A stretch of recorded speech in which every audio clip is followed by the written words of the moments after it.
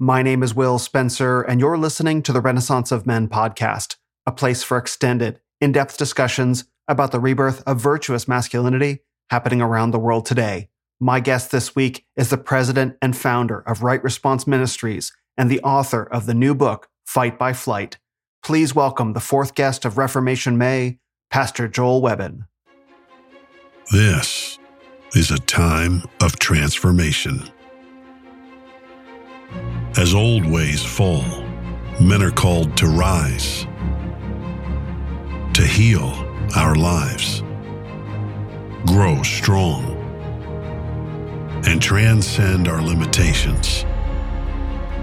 In tribes around the world, drawing on the best of masculinity from all of time, a new day is beginning. This is the Renaissance of Men. You are the Renaissance. In case you hadn't noticed, I'm not the sort of man to take moral outrages lying down.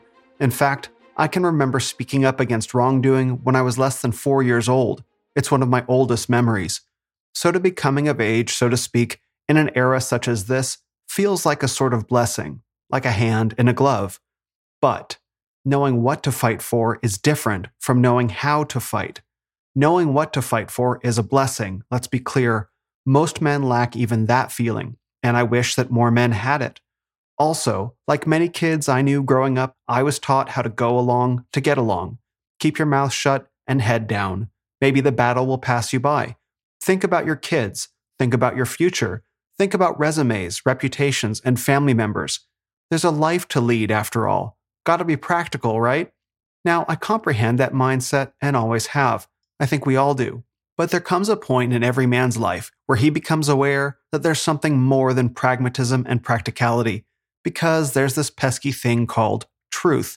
And every man has to ask for himself, what am I willing to pay to live in alignment with truth? What am I willing to exchange to live in the light? What am I willing to sacrifice for something higher and greater than myself? Once a man begins to ask and answer questions like these correctly, he becomes dangerous to tyranny. But having a sword is different from knowing how to wield it. And to be frank, I haven't always been good at that. I've hurt people with words, and in doing so, I've hurt myself. For blades can cut the people on either end of them. That is the nature of a blade, which is why we fear them while still feeling the call to battle. I believe these questions of righteous combat live in the hearts of many men, perhaps all of them, because again, I'm a fighter, and if you're listening to this podcast, man or woman, I reckon you are too. So if you've reached a point of knowing what to fight for, why to fight, and where, you know that one essential question follows: how? That is a harder question than it may seem, because once you've reached that point, the stakes become real. For example, if you don't know what to fight for, the thought to fight won't enter your mind. If you don't know why to fight, you won't show up to the battle in the first place. If you don't know where to fight, you'll probably get lost along the way. Only once you get to how to fight will the sword be drawn and real consequences become possible for good or for ill. That means training, and training means one thing: teachers. Which brings me to my guest this week. His name is Joel WEBBON, and he's the pastor at Covenant Bible Church outside Austin, Texas. But you probably know him better from his public-facing work on Twitter and YouTube as the founder and CEO of Right Response Ministries. The name says it all: right response. It begs its own question. What is the right response to theological error, to political controversy, and to the moral outrages of our day? In Pastor Joel's case, the answer is the truth spoken in love, with bracing clarity, refined aesthetics, and a quiet but unmistakable edge. In other words, he's a fighter with a capital F, and for that reason, he's not everyone's cup of tea. But last I checked, it isn't tea time. In the wise words of Pastor James White, today the enemies of Christendom want two things: your bloodstream and your offspring.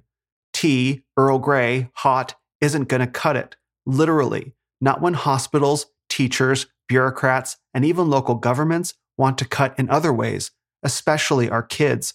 So maybe it's time to fight blade to blade, scalpel to sword of the Spirit, the word of the state versus the word of God, which is why I'm both honored and grateful to have Pastor Joel on the podcast as part of Reformation May, because I regard him as a powerful combatant on the battlefield of ideas, one that all of us fighters, men and women, can learn something from about godly courage, confidence, and boldness.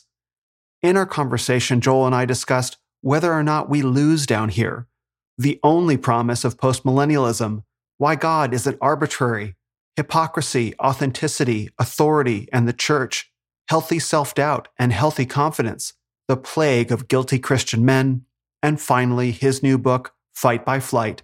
If you enjoy the Renaissance of Men podcast, thank you. Reformation May has been a wild success so far, exceeding all of my expectations. The past 30 days have smashed all my download records, and month over month resemble a hockey stick. We do the work, God grants the increase. And for me, that increase can be measured in your time and attention. So to God all the glory, and thank you. Please continue to leave 5-star ratings and reviews on Apple Podcasts, plus 5-star ratings on Spotify, and share this episode with a friend. The Renaissance of Men podcast is proudly sponsored by Reformation Coffee. Pastor Brandon Lansdowne has been hand-roasting beans for 14 years, and he, like me, wants you to fight not just with your words, but with your dollars to stop supporting woke coffee corporations that work against our values. Catch episode 4 of Will Reforms His Coffee running in the middle of this episode, where I let you know how my journey is going to reform my coffee experience from diner drip to pour over connoisseur, with some surprising results. There's still time to sip along with me by going to reformationcoffee.com and using the code SUBFREE to get one free 12-ounce bag of coffee with your monthly subscription. And next week, I'll be interviewing Brandon himself and offering a full report. Finally, coming up on Saturday, June 3rd, I'll be hosting the second edition of the Renaissance of Men digital conference series, featuring a lineup of all-female speakers discipling women and godly femininity and the virtues of the Proverbs 31 woman, featuring Annalise from Feminine Not Feminist, Dear Sister, Soli Oli, Bernadine Bluntly, Martine DeLuna, Issa Ryan, and the one and only Allison Armstrong. I've been in touch with all these ladies in preparation for the event, and they've been pouring their heart, soul, and spirit into their talks. It's going to be a special day. Go to renofmen.com/conference to get tickets and use the code RENOFMEN to take $5 off. And please welcome this week's guest on the podcast, a husband, father, fighter, and the founder of Right Response Ministries, Pastor Joel WEBBON. Pastor Joel, thanks so much for coming on the podcast today. Absolutely. I'm honored. Well, before we begin, I just wanted to thank you for all the vocally outspoken content that you've been producing lately. It's been a great inspiration to me and so many of my listeners, because we're dealing with so many serious issues as a nation, as Christians in the church, and to find men out front swinging the sword in a righteous way, a righteous and godly way, truly inspires me to do the same. Praise God. So I wanted to start the conversation with the subject of loser theology, which is a phrase that was applied to something that John MacArthur said last week. We lose down here. And with great respect to John MacArthur, I know that I would disagree with him on that, or at least the idea that we can't be operating with that mindset that we do. We don't actually know how things turn out down here in quite the same way that I think he's certain of. So I wanted to start by talking about that and how that's shown up for you in your ministry and some of the things that you've been talking about. Yeah. So loser theology applied to John MacArthur by John MacArthur. I want to be respectful, but I also want to be fair. I like to pretend as some advocates of John MacArthur, which I would be one. I greatly respect John MacArthur. I've benefited greatly from his ministry, but to pretend as though this was some, arbitrary, or inappropriate pejorative assigned to John MacArthur's theology, I think is unfair. If you have a viral clip that's not just, a gotcha moment, like, hey, here's a moment in 53 years of public preaching where John MacArthur, made a mistake. I have plenty of moments in my preaching over far less than 53 years of preaching where, if you were able to record and clip out that, 90 seconds, it would not be my brightest shining moment behind the pulpit. But this is a clip that went viral, So this is a clip, though, that went viral not because it was a gotcha moment by, MacArthur's opponents.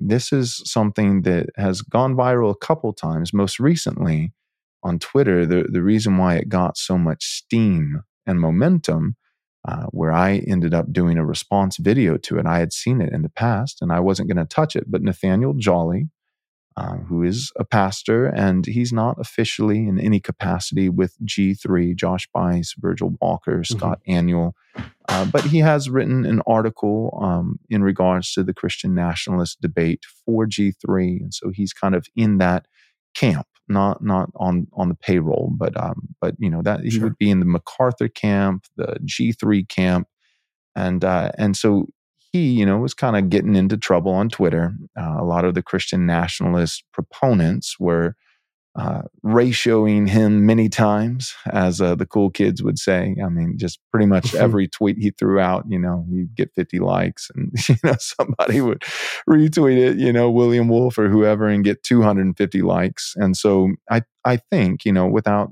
pretending omniscience, this is speculation. I admit that. So without knowing his heart, I do think that it's at least possible that he wanted to get behind a more respectable, credible, larger voice saying, hey, I'm not the only one who holds this position. Here is, ironically, the Protestant Pope himself, which no Christian nationalist has actually appointed MacArthur that, but guys who are very opposed to Christian nationalism treat MacArthur as though he is the Protestant Pope. Right. So here he is, the Protestant Pope himself, saying we lose down here. So my point is, the most recent time that this clip went viral, it wasn't a bunch of guys in opposition to MacArthur, trying to have their gotcha moment or trying to, discredit his ministry. It was actually guys who are against Christian nationalism and very much for John MacArthur, using this clip as, for all intents and purposes, as a good, positive moment, a good theology. Good. And in the clip, MacArthur, he says, we lose down here. And he doesn't just, say the word lose once. I mean, he reiterates it and repeats it multiple times. We don't just waltz. You thought you were a postmillennialist. You thought we were just going to waltz into the kingdom. No. We lose down here. And then he even specifies further and says, I love this clarity. Don't you love it? So he's doubling down and saying, this was not misspoken. This was not, the antithesis of clarity where I made a mistake. No, this is me saying exactly, precisely what I mean to say. We lose down here. And then he doesn't say it in the same breath to give him credence, but he does say, you were a postmillennialist. And then later in the clip, not in the same breath, but later in the clip, he says, prosperity gospel garbage. And I can't help but think, he's talking about, winning in a tangible, earthly, temporal, physical sense and likening that to the prosperity gospel. But earlier in the clip, and again, this isn't a 30-minute clip. All of this is happening in 90 seconds. And so just, a few moments earlier, less than a minute earlier, he is dismissing post-millennial eschatology as something that is wrong. And then just, not directly after, but very shortly after that, saying, prosperity gospel garbage, and tying that in with tangible winning kind of results, positive results for Christians in the world in this temporal gospel age. And so I feel like it's fair, and I'm trying to be very fair and give details here. I'm not just straw manning, I'm steel manning it. The clip is not a mishap of John MacArthur that went viral because of opponents. It's something that was put forward by John MacArthur fanboys and by opponents to Christian nationalism as a good, solid, exegetical, theologically sound reasoning for why Christian nationalism and postmillennialism is wrong. In the clip, it is compare the postmillennial eschatology and having tangible victories with Christians in this temporal world is at least at best, the most charitable I could be, it is at least compared by MacArthur to what is clearly a heresy, the prosperity gospel. So yeah, I wanted to publicly address that and say this is loser theology, because the word lose is used by the guy advocating for it multiple times. It's also being likened to, at least if not outright heresy, it's at least being compared, saying it's similar to the prosperity gospel heresy. And I think that's unfair. I think it's unhelpful. And I think that this is in part, this is why we are at our current impasse with our cultural insanity, is because a lot of boomer Christians with boomer theology, that is a very, very modern sentiment. If we look at 2,000 years of church history, it is a very modern way of thinking. This principled pluralism, classical liberalism, at least in some measure, Zionism, right? Israel becoming a sovereign state in the 40s, about 75 years ago. That dispensationalism has really only been here for 150 years, Schofield, Darby. And so all this dispensational, not historic premill, that could be tracked back to Justin Martyr, one of the earliest eschatological positions, but dispensational, albeit leaky dispensational, premillennialism, classical liberalism, we lose down here, is a very modern sentiment. And it's at best, I won't say it's hypocrisy, again, steel manning and being charitable. At best, I'll say it's not hypocritical, but it's at least ironic. It's ironic to stand behind a microphone, technology that ultimately only stems because of the innovations and technological discoveries and scientific discoveries of Christians, and to stand behind that microphone and a camera and preach the word of God, in this case incorrectly, but to preach the word of God, have that piped out to millions of people on the other side of the planet. And so as you are preaching the gospel in a free nation established by Christian principles behind technological advancement so that you can reach people, millions of people in China with the word of God, to say we lose down here, again, if not hypocrisy, it is it's the level of irony you could almost choke on. Well said. Yeah, I have great respect for John MacArthur, for him as a teacher, for him as a leader. But the energy with which he said, "We lose down here," it's like there's something. It almost felt like and you said very rightly, like young men are looking for something to believe in, something to fight for. We're watching America ebb away in front of us with, drag queen story hour and so much worse. And to be telling young men that are looking for something to believe in, something to fight for, that we lose. I don't know how you attract young men to a church and how you continue having a church if you're telling young men come and join a team of losers, like not losers in terms of like less than humans, because I think that's right where the term loser gets its energy. But like, no, like if you lose a game, you are the loser. Right. In the technical sense, we're not saying you're a loser, like you're objectively less intelligent or of less value or innate worth. But yeah, exactly what you said. I'm using the term loser theology, not even to say that the advocates of it are losers themselves. I'm saying loser theology, meaning in the very technical, practical sense, your theology is that we're not going to win games, we're going to lose games. Yeah. The theology of the defeated, right? Yeah. Yeah. And I think you did a sermon about it or a video about it, like young men they're coming to the church now. I'm one of them. I'm coming into the Christian church being like, finally, after a long journey, I found home. And I'm looking for something to fight for because I would like there to be a future for my children, for my grandchildren, for the generations. And to promise them a future of defeat, just let's get rid of the word loser, a future of defeat. I don't know that that's much of a promise. It seems ultimately defeatist in a way that I'm not clear what it's serving. Right. And it's also, aside from like, well, defeatist is bad and victory is good. Aside from that, we don't want to offer any promise, whether it be on the positive side of the aisle or the negative side of the aisle. We don't want to offer any promise that's a false promise. So even from the postmillennial perspective, I'm not telling my church, I'm not telling my children that in our lifetimes we're going to experience substantial, tangible, temporal victory. I believe that overall that the trajectory is on the upward. But it could be, some victories may be 500, 5,000 years out in the distance. My generation, my children's generation, I hope that it's victorious. I'm certainly going to fight for it to be victorious. But we could be entering into a very, very steep and long dip in the progression of Christ's kingdom spreading throughout this world. Postmillennialism is not a perfect, steady, ever, perpetual, ever increasing incline. There are, just like the stock market, there are dips and spikes along the way.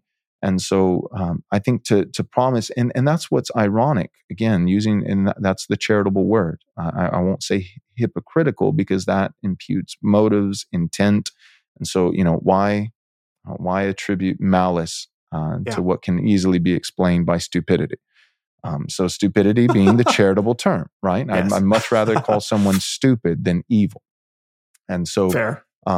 That's kindness. So all that being said is, even from the dispensational premillennial eschatology, even from that standpoint, you still have to account for the last 2,000 years of church history, and that there are at least time periods, and I would argue it's the bulk of the last 2,000 years, but even if it's the minority report, you would still have to account for positive developments within the tangible world, whether it be through laws becoming more just.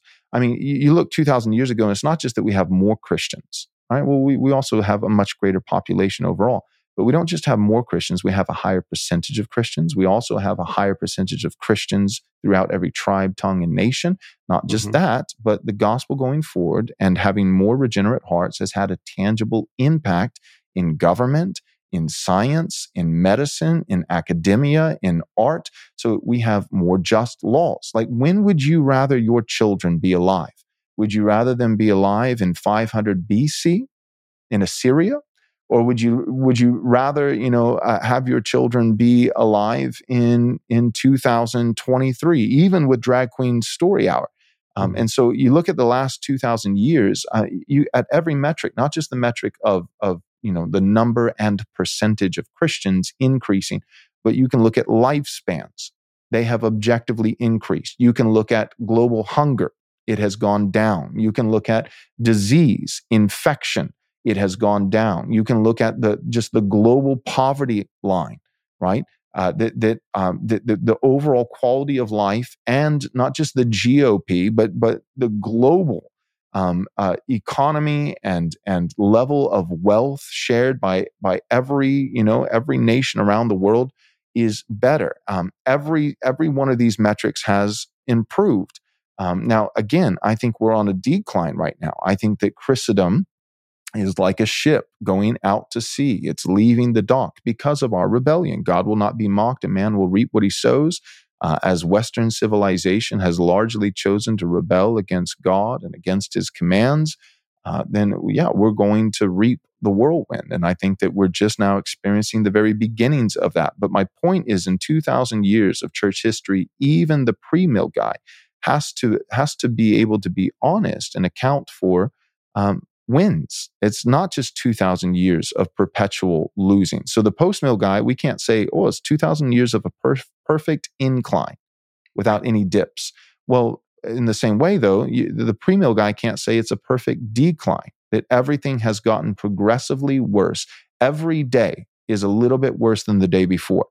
You can't do that and then historically account for England, historically account for America, historically account for King Alfred and account for the British Empire in India. Yeah, there are bugs along the way, but there are some serious features, right? Women are no longer buried alive with their dead husbands, right? So there's all these positive, and not just in the 17th dimension, not just spiritual, but there are positive, tangible, literal, physical, temporal benefits to the gospel going forward. And we don't know. We don't know. The post-mill guy doesn't know if it's going to be a dip for the next 70 years for his children and their generation. And even the Dispy pre-mill guy does not know. He doesn't know if it's going to be, overall trajectory being down, but with a few spikes along the way. Well, what if the next 70 years is a spike? We've had them before. We can have them again. There's nothing biblical that would be a definitive that says that the next 70 years can't be good, or that the next 70 years can't be bad. So it's not only is it a promise that young men don't necessarily respond to well because it's promising defeat rather than promising victory. My biggest problem with it is that the promise, not that the promise is negative instead of positive, but that the promise is a promise that cannot be made. It can't be made. I can't make it in the positive direction. I can make it for the entirety of the gospel age. I can do exegesis from a post-mill perspective and say that overall it's going to be trending up. I can make that exegetical argument. And in the Dispy pre-mill guy's defense, he reading the Bible differently than I would. I would disagree with his exegesis, but he can exegetically make his argument that over the entirety of the gospel age, the trend will be negative, that it will be down. But neither of us can speak to the next 70, a specific time period in a specific place. In this country, for these next decades, for our children in this particular generation, in this particular place, it will be good or it will be bad. Neither of us can do that. So it's not just a negative promise, it's a false promise. I think that's an excellent distinction. Thank you for that. And because I feel that no one can promise anything. The future is not promised. And I think there's even something that's empowering about that. It's like, look, I can't promise you a future, but I can put the sword of the Spirit in your hand and we can go fight for something. And I think that rouses people to action. Look, we might not win, but at least we have something to fight for because we're being fought against. Mm-hmm. And I think that's the part that war has been declared on Christian America, a negative world, right? That's actually happening. So what are we going to do in response? Are we just going to say, well, we lose down here. I promise you we lose down here. Okay, bye. Or we say, well, look, I can't promise you anything, but I can point you in the direction of the fight and arm you to fight for something that's good and true and noble and godly. And I think that's the inspiring aspect, even not making a promise, because a false promise is worse than no promise at all. Right. I agree. So as you're leading, so obviously you have your public facing ministry through YouTube and podcasts. Now, as you're leading your flock in Texas, how is this showing up in your church? You must be seeing signs of this, coming in day to day in pastoral ministry of people looking for something of the sort of things that you're talking about. How is it showing up in people's lives? Yeah. Well, practically in terms of living out both law and gospel, we have the practical kind of touch points would be one, we have a high esteeming of marriage. So the idea that we should just, postpone marriage to your 30s, or 40s is foreign for our church culture. We have demonized that as not being in step with the biblical norm.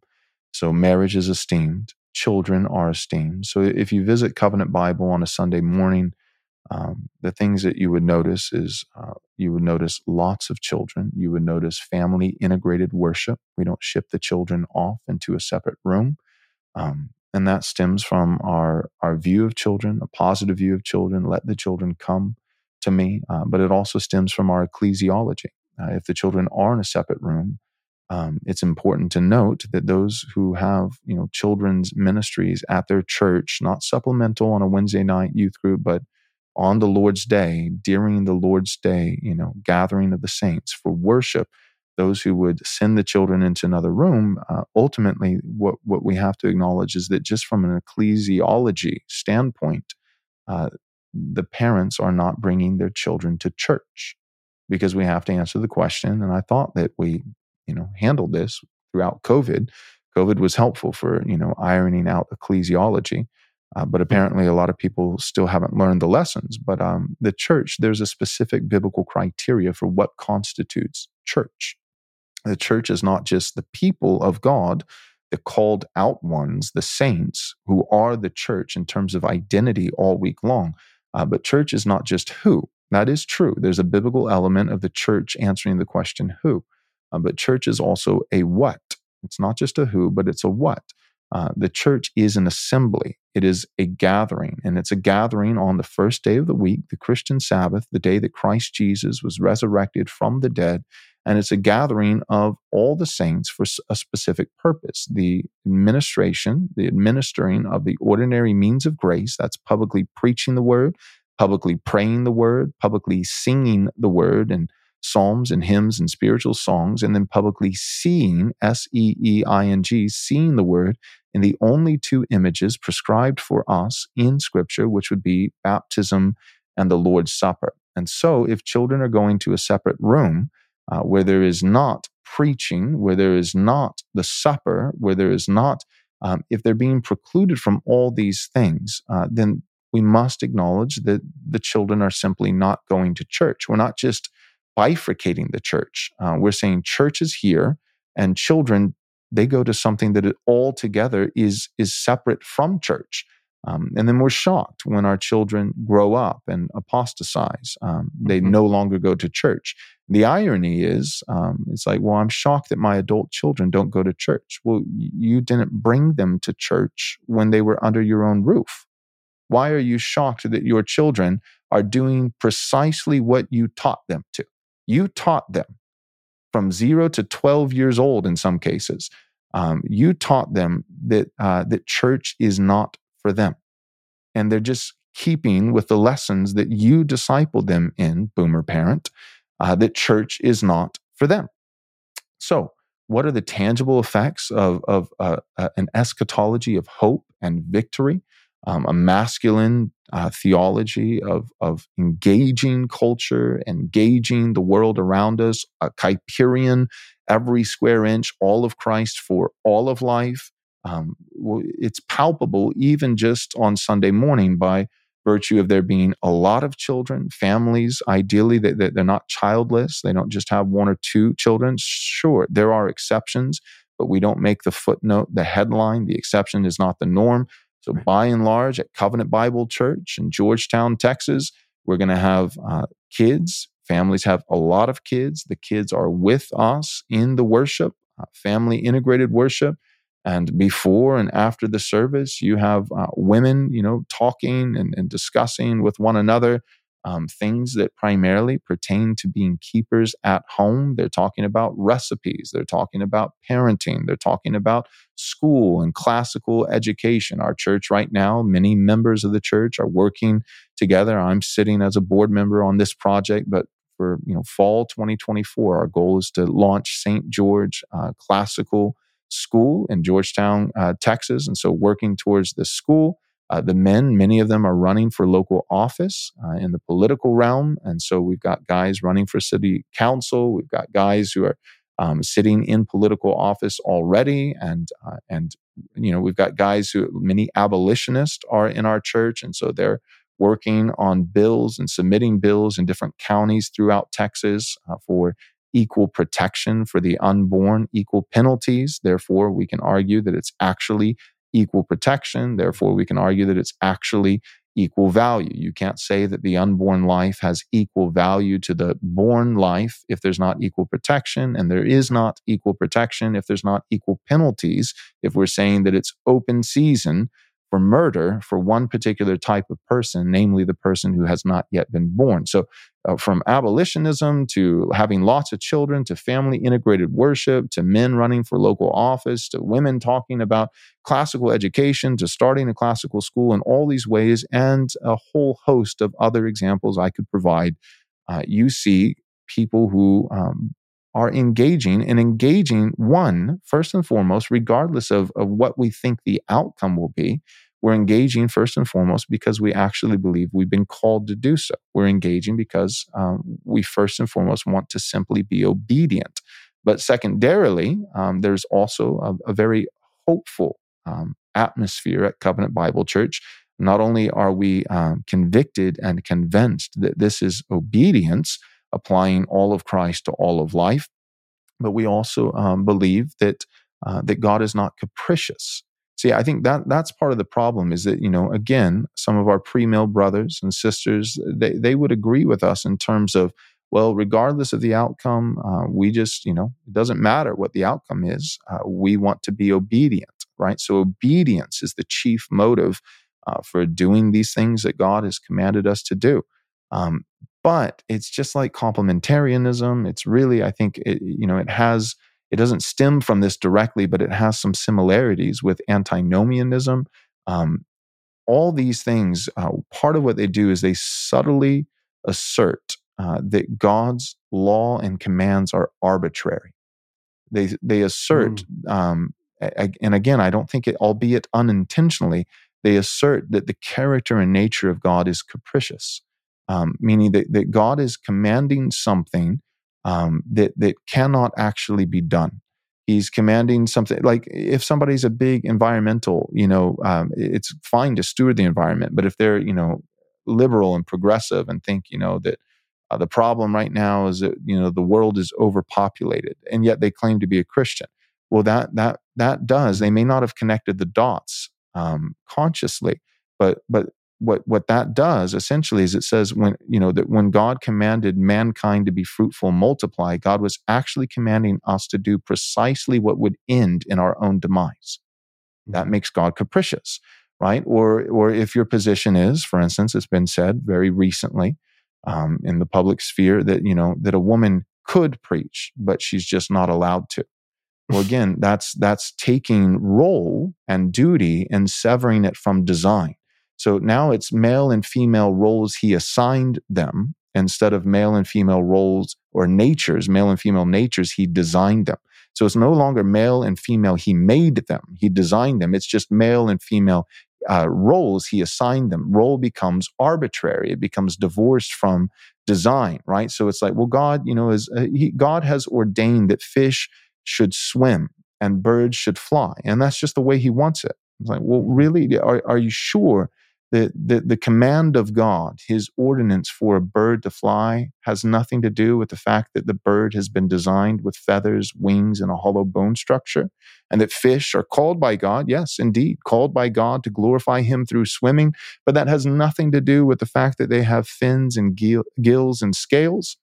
And so too, like with women preaching, is it that a woman could preach, but she's just not allowed to? And if so, if it's something that she can do in her nature actually allows for it, but God's commands disallow from it, then that does begin to subtly paint the character of God as being capricious. So whether it's and that's the heart of antinomianism. I'm not saying there's a direct correlation, but lawlessness usually stems. My point is that lawlessness usually stems from taking the laws of God and severing them from the purposes of God. And so, as it goes back to our original, discussion about eschatology, yes, if the question is, should it be sufficient merely the commands of God and the motive of Christians to want to be faithful and obedient?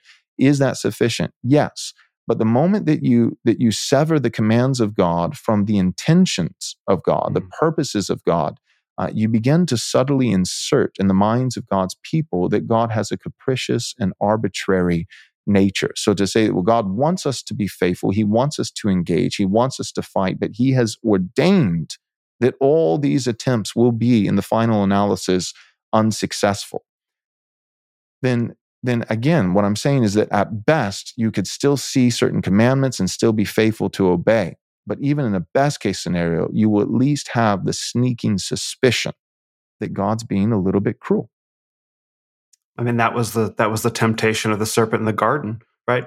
Hath God really said? God's holding out on you, right? Instead of questioning God's intentions, really. Right. And that's Gnosticism. That's Gnosticism. Is that Gnosticism tells a story that the God that we know as Yahweh, this is Gnosticism's narrative, is put us in prison, and Lucifer is here to liberate us from a capricious God. That's essentially what you're describing. Mm-hmm. Now, in your ministry at your church, are you finding people coming to you that are carrying these ideas, and you're kind of having to educate them in actual biblical teachings now? No, no.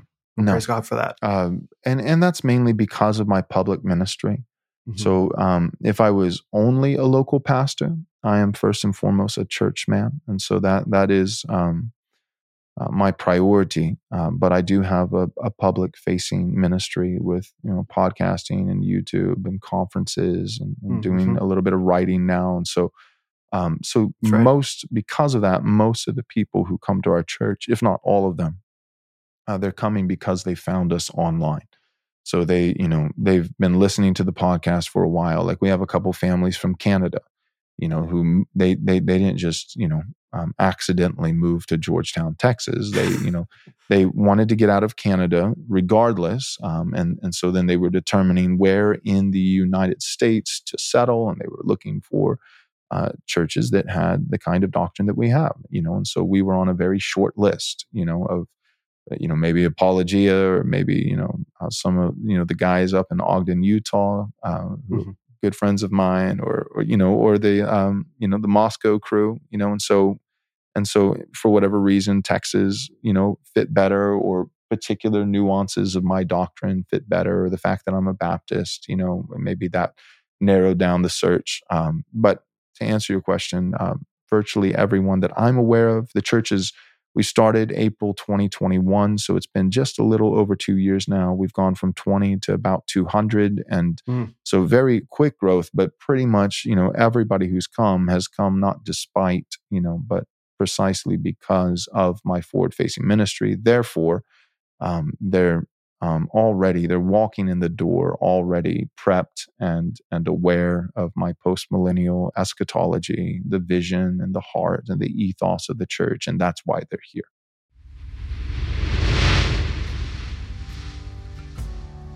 Hi, everyone, and welcome to the 4th episode of Will Reforms His Coffee, sponsored by Reformation Coffee. I've been reforming my coffee experience from drip coffee devotee to pour-over evangelist. In episode 1, I discussed the tools needed to make a pour-over cup. In episode 2, I talked about the process. Last week, in episode 3, I gave it the old college try and found out I was overqualified. But today, after a week of practice, I'm ready to give a report. I've watched additional YouTube videos, including of World Barista Championships, which apparently are a thing. I've also been wondering if I need to have a bigger mustache or suspenders if I truly want to get into coffee, because that's what all the guys on YouTube have. And if that's the case, forget it. So before I get pulled over by the coffee police, I've brewed about a dozen cups, and I think I can confidently offer a preliminary verdict. Guys, I kind of like it. Thank you. Oh, you're too kind. Oh, thank you so much. Yes! But here's the best part. I like it for more than just the taste of the coffee. It's the process I've come to enjoy. The grinding the beans, the measuring, the weighing, the pouring, the timer, and the drip, drip, drip into the carafe. The idea that I made this cup for myself and I get to enjoy it. I didn't just dump a bunch of hot water on some grounds and let physics do their thing. I participated. And though it only takes 5 or so minutes, it's relaxing, and I look forward to the little ritual that I'm also enjoying getting better at. That part surprised me the most. It's about the journey, not the destination, right? Even if the destination is my morning cup of coffee. And speaking of destinations, we're not quite there yet. We still have one step left to go, discovering whether I can refine more than my skills, but also my coffee palate. Because I've got a brand of coffee worth doing it for, Reformation Coffee. The company's founder and head roaster, Pastor Brandon Lansdowne, has been honing his craft for 14 years, preparing for a moment like this, where he can be an example to Christian men of what passion, dedication, and hard work can mean towards building godly prosperity for a family and the kingdom. His coffee is the reason I went on this journey in the first place, and when we talk next week, I'm hoping to be able to have an intelligent conversation on what I've learned about coffee. If you want to sip along with us, there's still time, because Brandon roasts your coffee on demand and ships within just 72 hours of roasting. So go to reformationcoffee.com right now and enter the code SUBFREE to get one free 12-ounce bag of coffee with your monthly subscription. And you can drink Reformation Coffee along with us while we talk. Suspenders are optional. Once again, go to reformationcoffee.com and enter the code SUBFREE to get 1 free 12-ounce bag of coffee with your monthly subscription. And see you next week for the exciting conclusion of both Reformation May and Will Reforms His Coffee. And now, back to the show.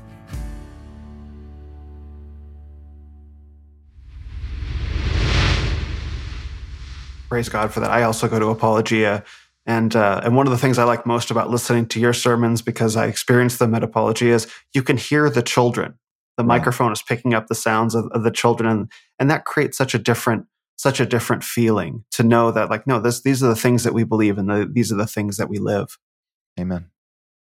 So one of the questions that I've really appreciated that you've been addressing, and I had Eric Kahn on a couple of weeks ago, and we talked about this, was the subject of holding women accountable for sin. Mm-hmm. Now, that seems to be, I've heard from multiple sources in private conversations that this is a touchy subject within the church, but it seems to me in the circles that I run in that this is something that women are kind of looking for. They're looking for an environment of structure where they're held accountable like the men are. And I wonder if you could talk a little bit more about that, because I think that's a frontier of the Christian conversation, is righting that ship. Right. Yeah, there's a lot with that. I think, there's a lot, but, I'll just mention a few things. This is not exhaustive by any stretch. But again, it goes back to the arbitrary or capricious kind of theme.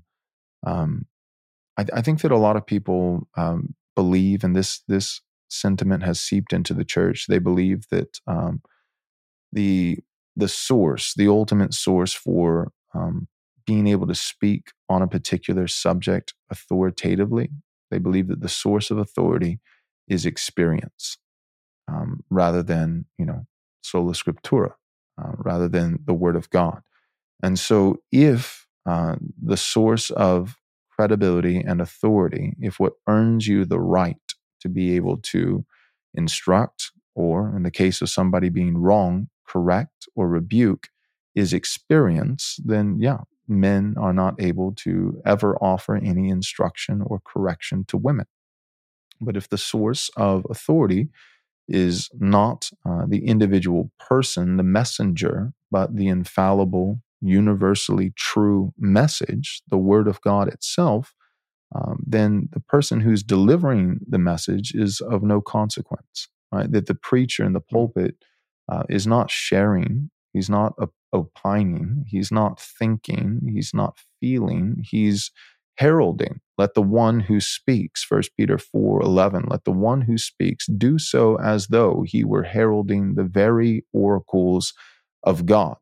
I think, we've embraced, there's so many things here, but we've embraced as a incredibly high virtue, as a source of authority, experience. Another is that we have embraced as a very high virtue, authenticity.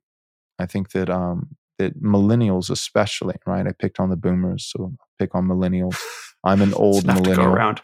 Yeah. There's plenty of critiques for all generations. But millennials, I think especially, have a certain aversion. Gen X, I would include in this as well, but a certain aversion to what they saw, and they could be wrong about this, but what they perceived as their elders being disingenuous, being hypocritical, being one way in public, but another in private.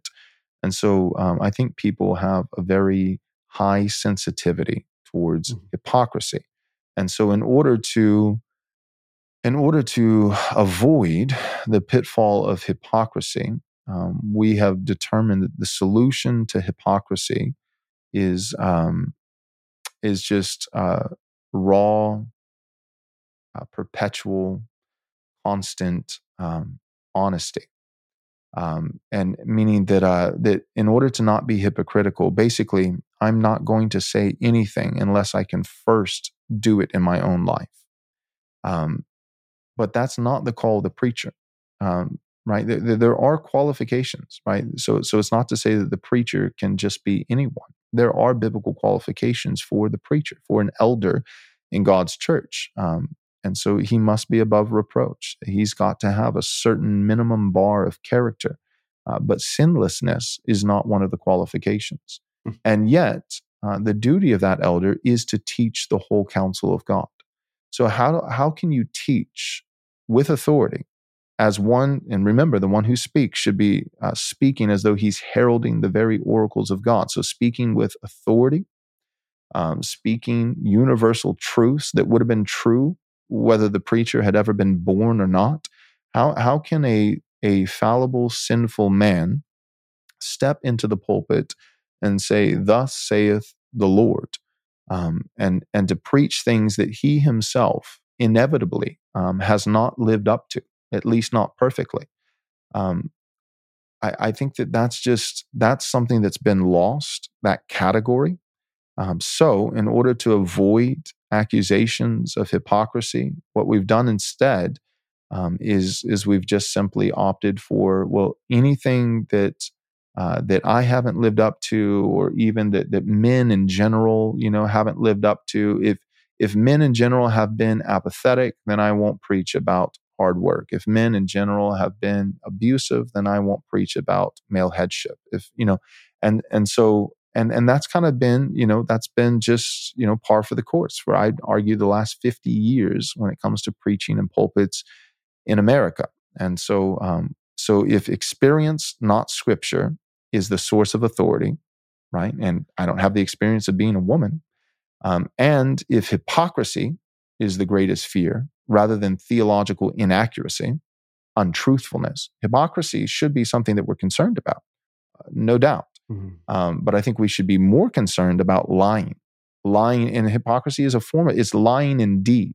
Well, I see that the shortest way I could put it is, I think that in order to reconcile lying lives, we've just decided to have, lying sermons. So we've decided we'll lie in our speech in order to avoid lying in our lives, where the solution is neither. The solution isn't, I'm living a lie, therefore, I'll speak lies. The solution is just to get into the pulpit and to say that the pulpit has nothing to do with me, right? Yes, live a righteous life as much as you can, be above reproach and all those ways, but know that you're still a sinner. And as a pastor, I'm going to be preaching a multitude of things that I have not yet mastered.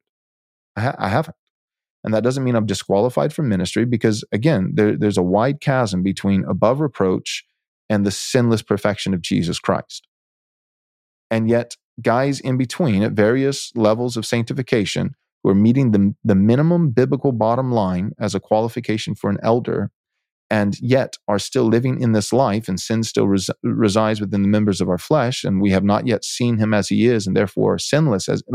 So there's a lot of gap in between, and yet these men who are not yet sinless but are above reproach are called to preach the very things with, and not just saying, I feel or I think. They're supposed to preach with confidence and authority, as though they're heralding the very oracles of God, the very same things that they themselves have not yet mastered. I see that as that's an inescapable reality of preaching, and it doesn't. The solution to not being a hypocrite is not to say, well, I just won't speak about these things.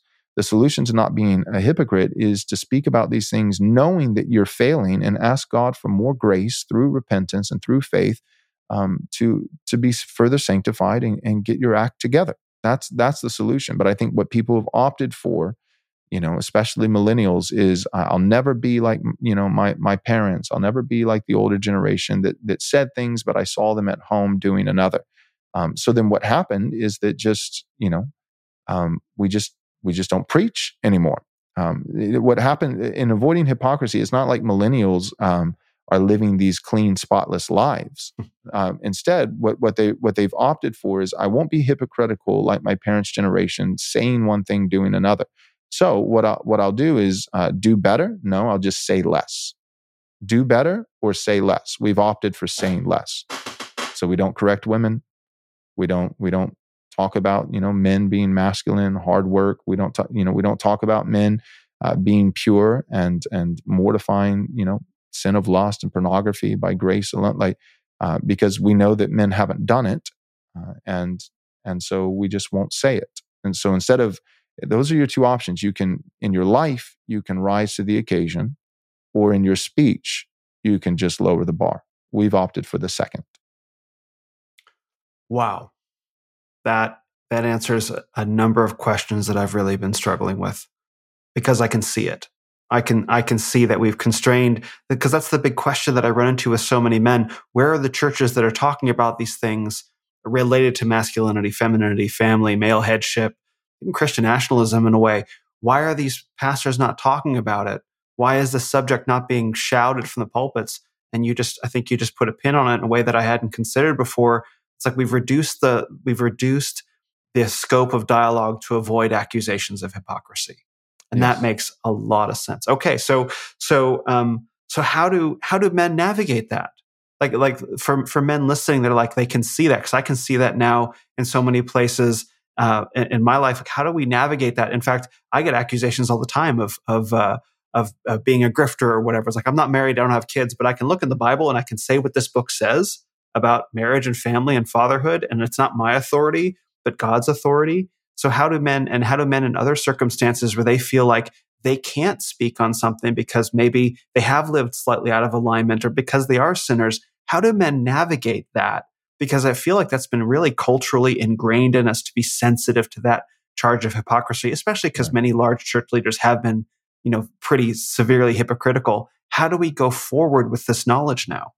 Right. Well, I think that when the pulpit is different than every other context of life. So if we're talking about outside of the realm of preaching from a pulpit to the Church of God on the Lord's Day, in every other context, social media, Twitter, podcasting, every other context, what I would encourage men to do, because the command of 1 Peter 4:11, I don't think applies. I don't think that the podcaster has to always be speaking as the preacher would in the pulpit. Right. It's a different context. It's a different format.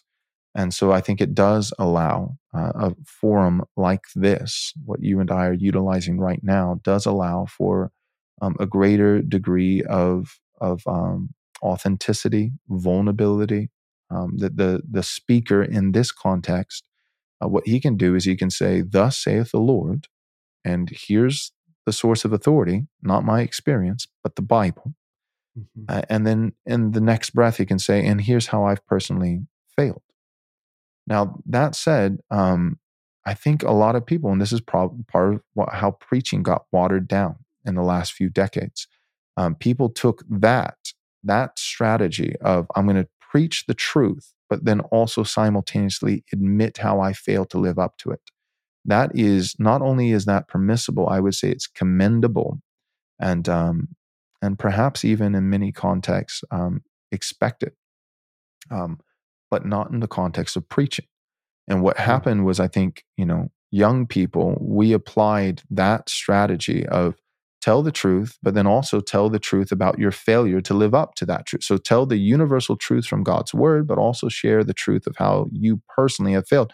And we applied that to the pulpit. And then pulpit became more about the man instead of the message. It became more about the individual. All of a sudden, you have more personal examples. You have more anecdotes. You have more illustrations. You have, well, I think, and and I've struggled with it, and it's just, and it's funny because all of that, is often categorized in terms of the public optic, the perception. It's often categorized under the banner of humility. Ironically, God would categorize it, I think, under the banner of pride. Because at the end of the day, in an objective sense, even though you may be vulnerably sharing negative things about your own past and your own failures, what you are certainly doing is you're saying I, me, my, in a Lord's Day sermon over and over and over and over. Instead of here's the text, here's God's word, here's his gospel, here's his law.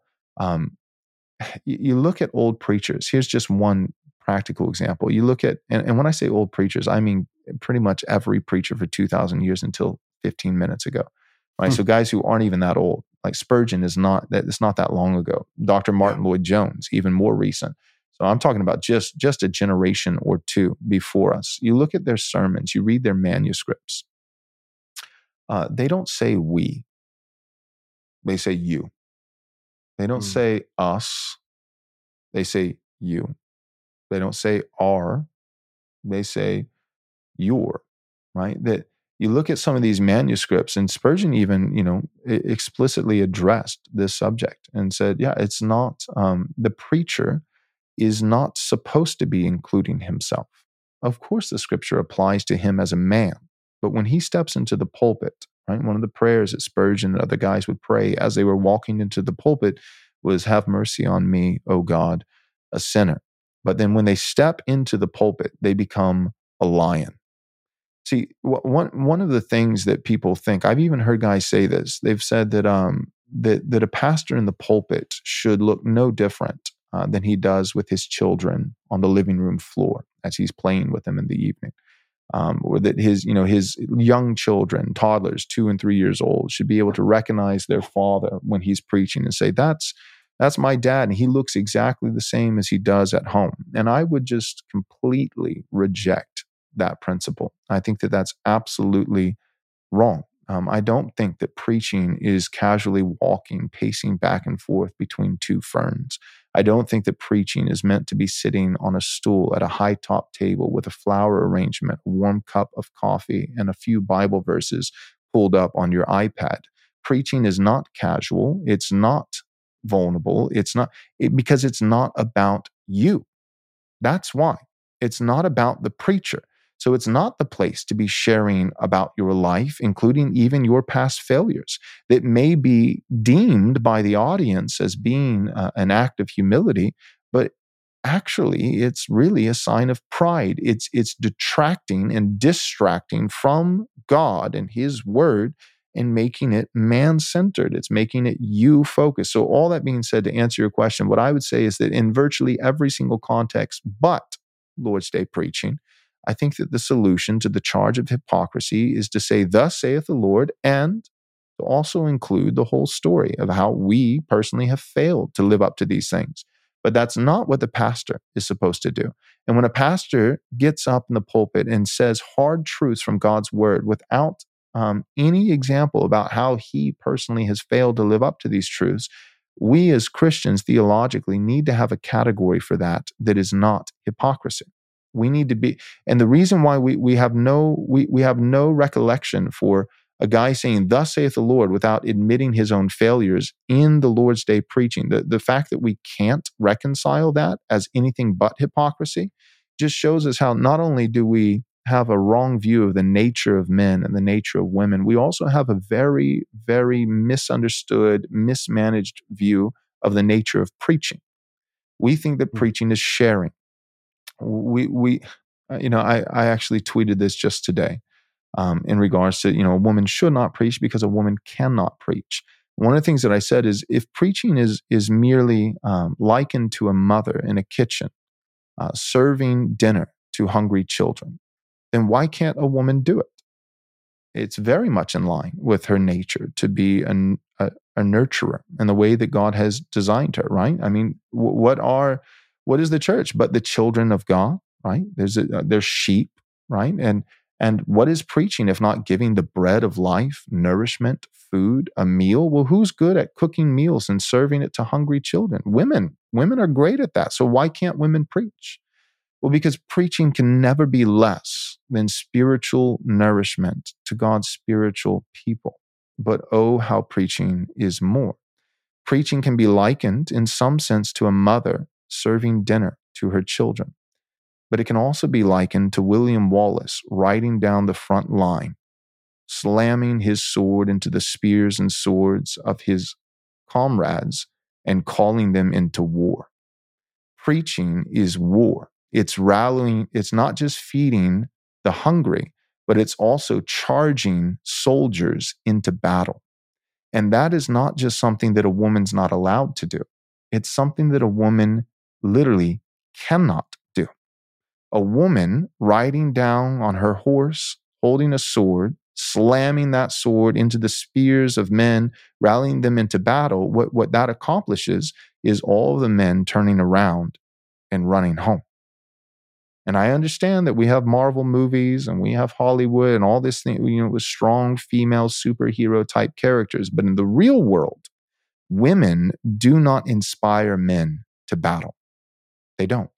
And so Amen. if preaching is merely feeding hungry spiritual children, sure. And I wouldn't say that preaching is less than that. I think that is an aspect of preaching.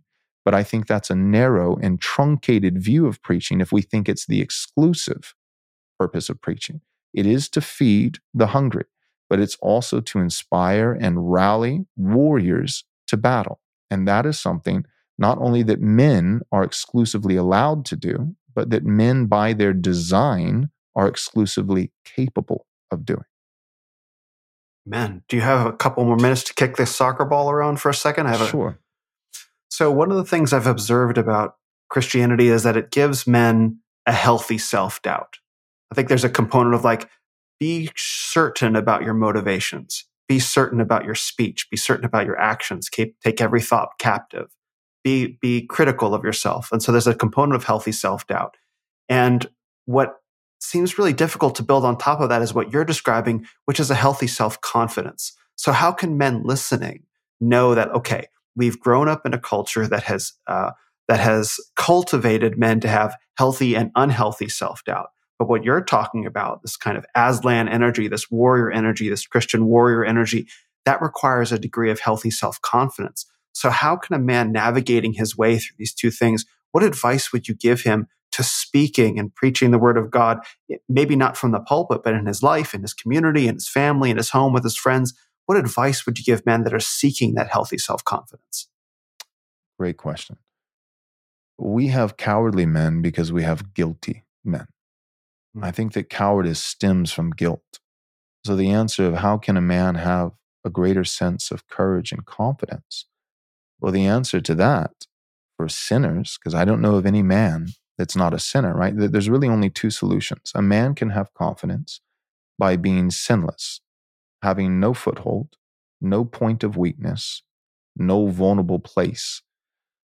Or, because that's not possible, so long as we're in this life, sin still resides within the members of our flesh. Sinless perfectionism is not a biblical doctrine. So it's either be perfect and sinless so that you might be confident, or the only alternative is the gospel of free grace. That men are not confident because they know that they're guilty. I think we have a lot of cowardly men because we have a lot of guilty men.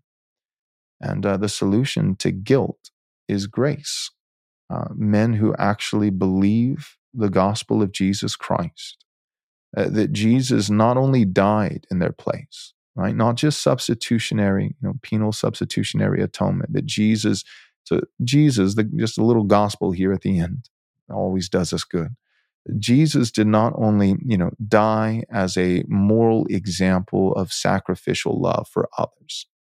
Jesus did do that, right? He says, love has no one greater than this, that a man would lay down his life for his friends. So in the cross, in Calvary, we see, at one sense, we can say the moral influence model of the atonement, that Jesus' death was an example of sacrificial love that we should follow.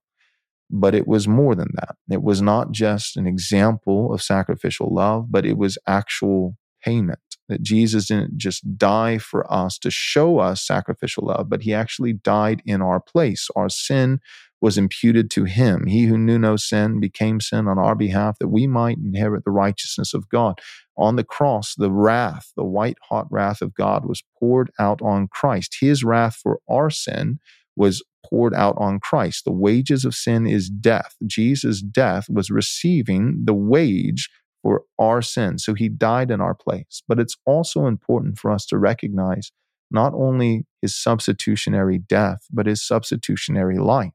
Jesus did not only die in our place, he lived in our place.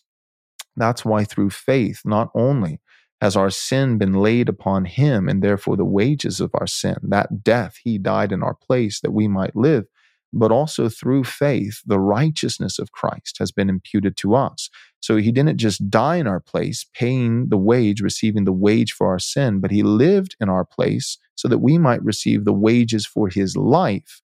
He lived righteously so that we would receive all the rewards and benefits and covenant promises of a perfect righteous life. This is the distinction theologically between the passive obedience of Christ in his death and the active obedience of Christ in his life, not only avoiding sin, maintaining sinlessness in a state of integrity, but fulfilling all righteousness.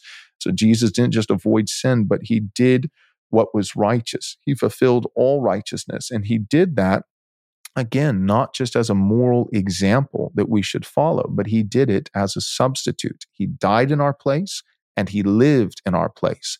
So for the Christian man, woman, or child, for that matter, speaking to men particularly, for the Christian man who has faith in Jesus, by grace alone, through faith alone, in Christ alone, he's no longer guilty. He is righteous. And not only has his sin been done away with and dealt with in finality, but he not only has been brought from the negative to now a neutral position, but he actually has been, his sin has been taken and paid for, but he's also been endowed with a presence of righteousness, right? Righteousness has been accredited to his account through faith. And so he needs to see himself the way that God sees him, as one who is righteous. So his confidence, and that's the thing, is the confidence doesn't stem from confidence in the flesh. So we don't have confident men because we have guilty men.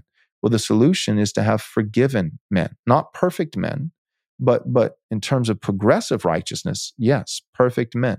But recognizing that, yes, we still sin in various ways. Sin is common to man, but in God's purview, from God's perspective, we are fully, perfectly, completely righteous. We've been clothed with the righteousness of Christ. And so our confidence stems from him. And so I can stand in the pulpit as a sinful man, but a forgiven man who has been clothed with the very righteousness of Christ, and say, this is the word of God, and it's for you, right? And so, to say like, well, we are sinners. Absolutely true. Of course I'm a sinner. But Spurgeon wouldn't say that. Spurgeon would say, you are sinners. Because he would recognize that in that moment of preaching, it's not about him. He is the mere messenger. He's an errander. He's reading the king's letter to the people.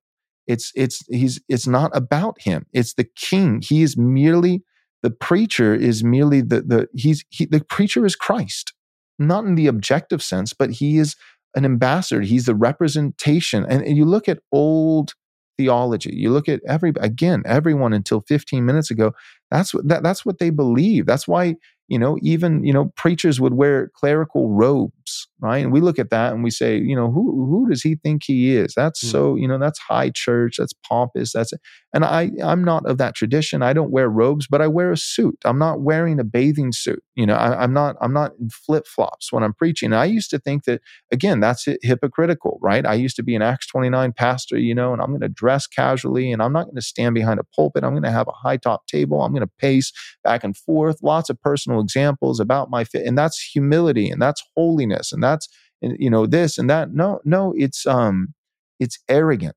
It's making everything about you. It's not about you.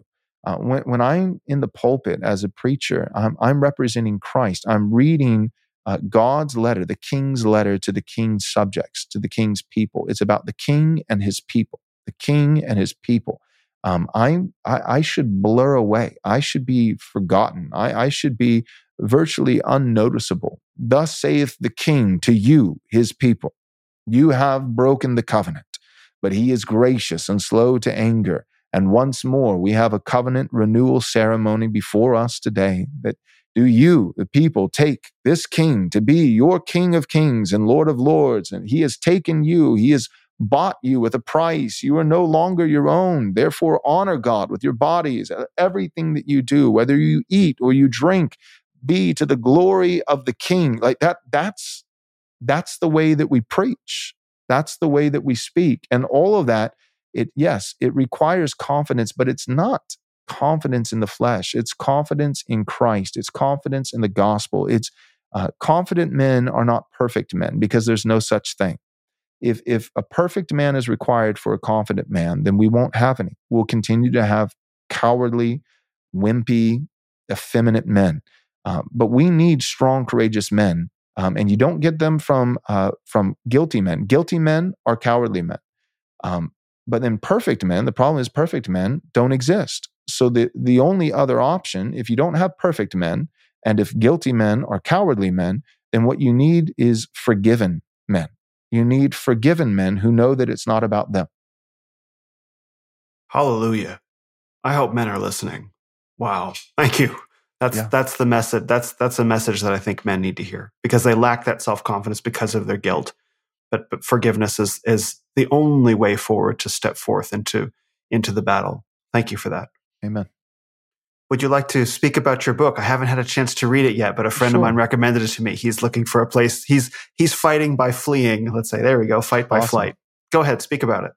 Yeah. So the little synopsis at the back, it says, we often speak of the choice between fight or flight, but what if it were possible to do both? What if collectively we had, speaking of Christians and to a lesser extent conservatives, but primarily Christians, what if collectively we had the power to bring an entire state like California to its knees? Sadly, the only theological category that many Christians possess for such an idea is the category of surrender. But what I'm suggesting is that there is a legitimate third option, the option not of fight or flight, but fight by flight. So the book's been endorsed by Steve Deace from The Blaze and Megan Basham with The Daily Wire, Michael Foster, It's Good to Be a Man, and multiple others. And it's got a short little foreword by Doug Wilson. But basically, I left California and took about 7 or 8 families with me to plant this new church in Central Texas. And that was the theological reasoning that took me a long time. I started feeling like, man, I don't know if I should be here, but I couldn't leave, not with a clear conscience, because I had no way of theologically reconciling a departure from California with anything other than surrender, failure, quitting. And so I needed to be able to come to a robust biblical theology of fleeing.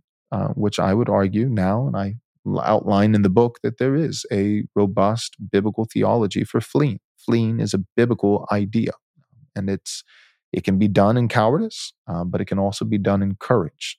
So that's what the book outlines. Does it mention that Elijah fled from Jezebel and he found rest in the forest and was able to come back and conduct that battle?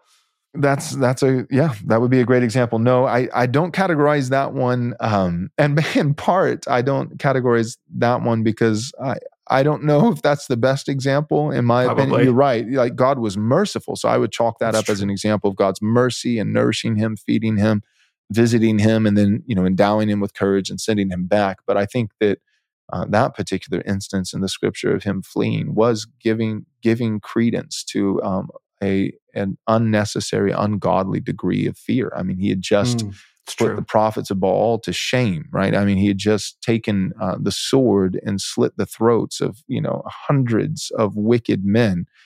He had Jezebel on the ropes, and then all of a sudden he starts to run, and the next day and get coward. So, so that, I think that would be an example of, of him fleeing and then actually going back to the fight as a confirmation that he wasn't supposed to flee in the first place. Gotcha. But that being said, there are multiple other instances of, if no better example could be given, the apostles. I mean, Jesus sends out the 72, and says, the town does not receive you. Shake the dust off your feet. Leave that town.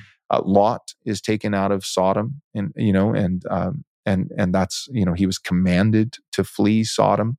He was tormented in his righteous soul, the scripture says, and eventually it's not just permissible, but he's actually commanded by God that he needs to leave. So there's multiple, I think, biblical instances of godly fleeing that I try to provide as examples. But the book, just for your listeners, I don't want to give it, more value than it's worth. Like, I don't know if they can see this if they're watching on video, but it's a small book. It's like 100 pages. And so it's not the most robust book in the world, but because it's a simple concept. Just this idea that, it's the idea of the decisive point. Jim Wilson, Doug Wilson's dad, talking about, looking for places that are both winnable and strategic, right? They're significant. We could all move to the proverbial Timbuktu tomorrow with a population of 47 people, and we could, win it for Christ in a fortnight. And we could also move to Manhattan, New York, But unfortunately, many guys who have served for decades in Manhattan, New York, have been discipled more by the city than they actually shaped the city themselves. And so there are places that are significant, but not particularly winnable. There are places that are winnable, but not particularly significant. And so the book is arguing for um, thinking like a general and not just a foot soldier, looking at the big picture with a post-millennial mindset, but recognizing within the post-millennial framework that the church lives in the light of eternity, and therefore it can afford to be patient. So my argument is not that we can't win California and we should let the enemy have it. My argument is that we should leave California, let California, for the first time, actually have to live with the consequences of its own godless policies by the salt of the earth, no longer propping it up with its tax dollars, so that California would defeat itself, and then we can send our children or grandchildren back in to conquer the land. So we will take California. It's not if, it's just when. And I'm arguing that we could take it faster if we had a momentary and tactical retreat. And during the time of that retreat, we can reinforce other soldiers in the Battle of Bunkers Hill, a place that is actually kind of purple, like Texas, right? Strengthen that which remains and is about to die. So we can leave a fight that we're losing. Let them defeat themselves. Go to another fight that's in the heat of the battle right now, but still has a chance to win that fight with this generation, and then send the next generation back into the other place once the land has been cleared out a little bit. And so it's just thinking like a general, thinking strategically, and thinking long term, having a 500-year plan and not just a 5-year plan. What I really appreciate about everything that you've said is you're couching everything in the language of spiritual warfare, which I believe is what we're living in. I don't think that's up for debate anymore. I think it's just true. So how do Christian men fight a spiritual war? I think you provide a lot of wonderful answers to that. Thanks. Thank you so much, Will, for having me on the show. I appreciate it. Thank you so much, Pastor Joel. Where would you like to send men and women to find out more about you and what you do? They can follow me on Twitter. It's at Right Response M. There's not enough room to fit ministry there. So at Right Response M. They can also follow us on YouTube. Right Response Ministries on YouTube. They can go to rightresponseministries.com, our website. We also have a free app that they could download that's very user-friendly. And then I would just encourage guys to also come in flesh and blood. And I'd love to meet you at one of our conferences. We got a conference coming up in the fall with Chris Wiley and Jared Longshore on the household and the war for the cosmos. And then we have our spring conference. It's going to be March 1st, 2nd, and 3rd with Douglas Wilson and Brian Sauvé and Joe Boot. And we've got some other guys who are coming to the table. And that conference is called Blueprints for Christendom 2.0. And so that'll be in the spring. And so we just had our Theonomy and Postmillennialism conference with James White, Joe Boot, and Dale Partridge. And we had a lot of people come out for that. And so follow us online, but also if you're able, we would love to get to meet you in person. And I think it's just right now, a lot of us are spread out, guys who have, hopeful eschatology, guys who are, who really want to engage in the culture war. And so a lot of times you get discouraged. You feel disheartened when you're watching podcasts, but there's nobody that you're aware of within a 60-mile radius who thinks the way you think. I talk to Christians all the time. I can't find a church. It's been years. There's no church, and so some of you need to fight by flight, right? So some of you need to geographically move and find a church. But at least at minimum, try, once or twice a year to go to a conference or something with like-minded people who the overarching theme of the conference isn't we lose down here. Go to a conference where it's we win down here, and we don't know exactly how or when, and we may take some serious losses. We will along the way, but we can do this by God's grace. And so go and get around those people. It's good to just see, this last conference, just to see 550 people in a room who think the way that I think and have been who are on mission and who have the same convictions. I mean, to realize, okay, it's not just bots on Twitter. Like, these are real people. They actually exist. It's encouraging. Yeah, there's no substitute for being face-to-face and shaking hands and being like, okay, I'm a real person and these are the things that I believe, and you can be around each other. There's no substitute for that because we have such a distributed online church in its own way. Getting together in person is very powerful. Yep. Amen. Amen. Well, thank you so much for this. It's been a wonderful conversation. I'm very much looking forward to men hearing it. Cool. Thanks, Will. I appreciate it.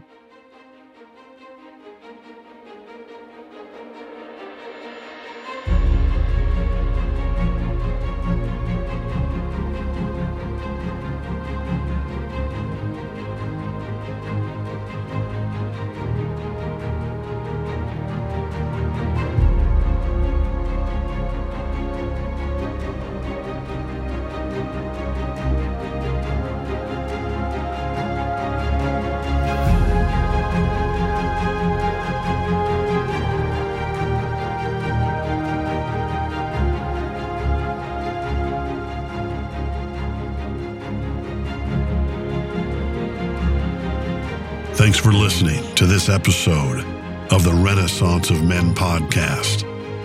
Visit us on the web at renofmen.com or on your favorite social media platform at Ren of Men. This is the Renaissance of Men. You are the Renaissance.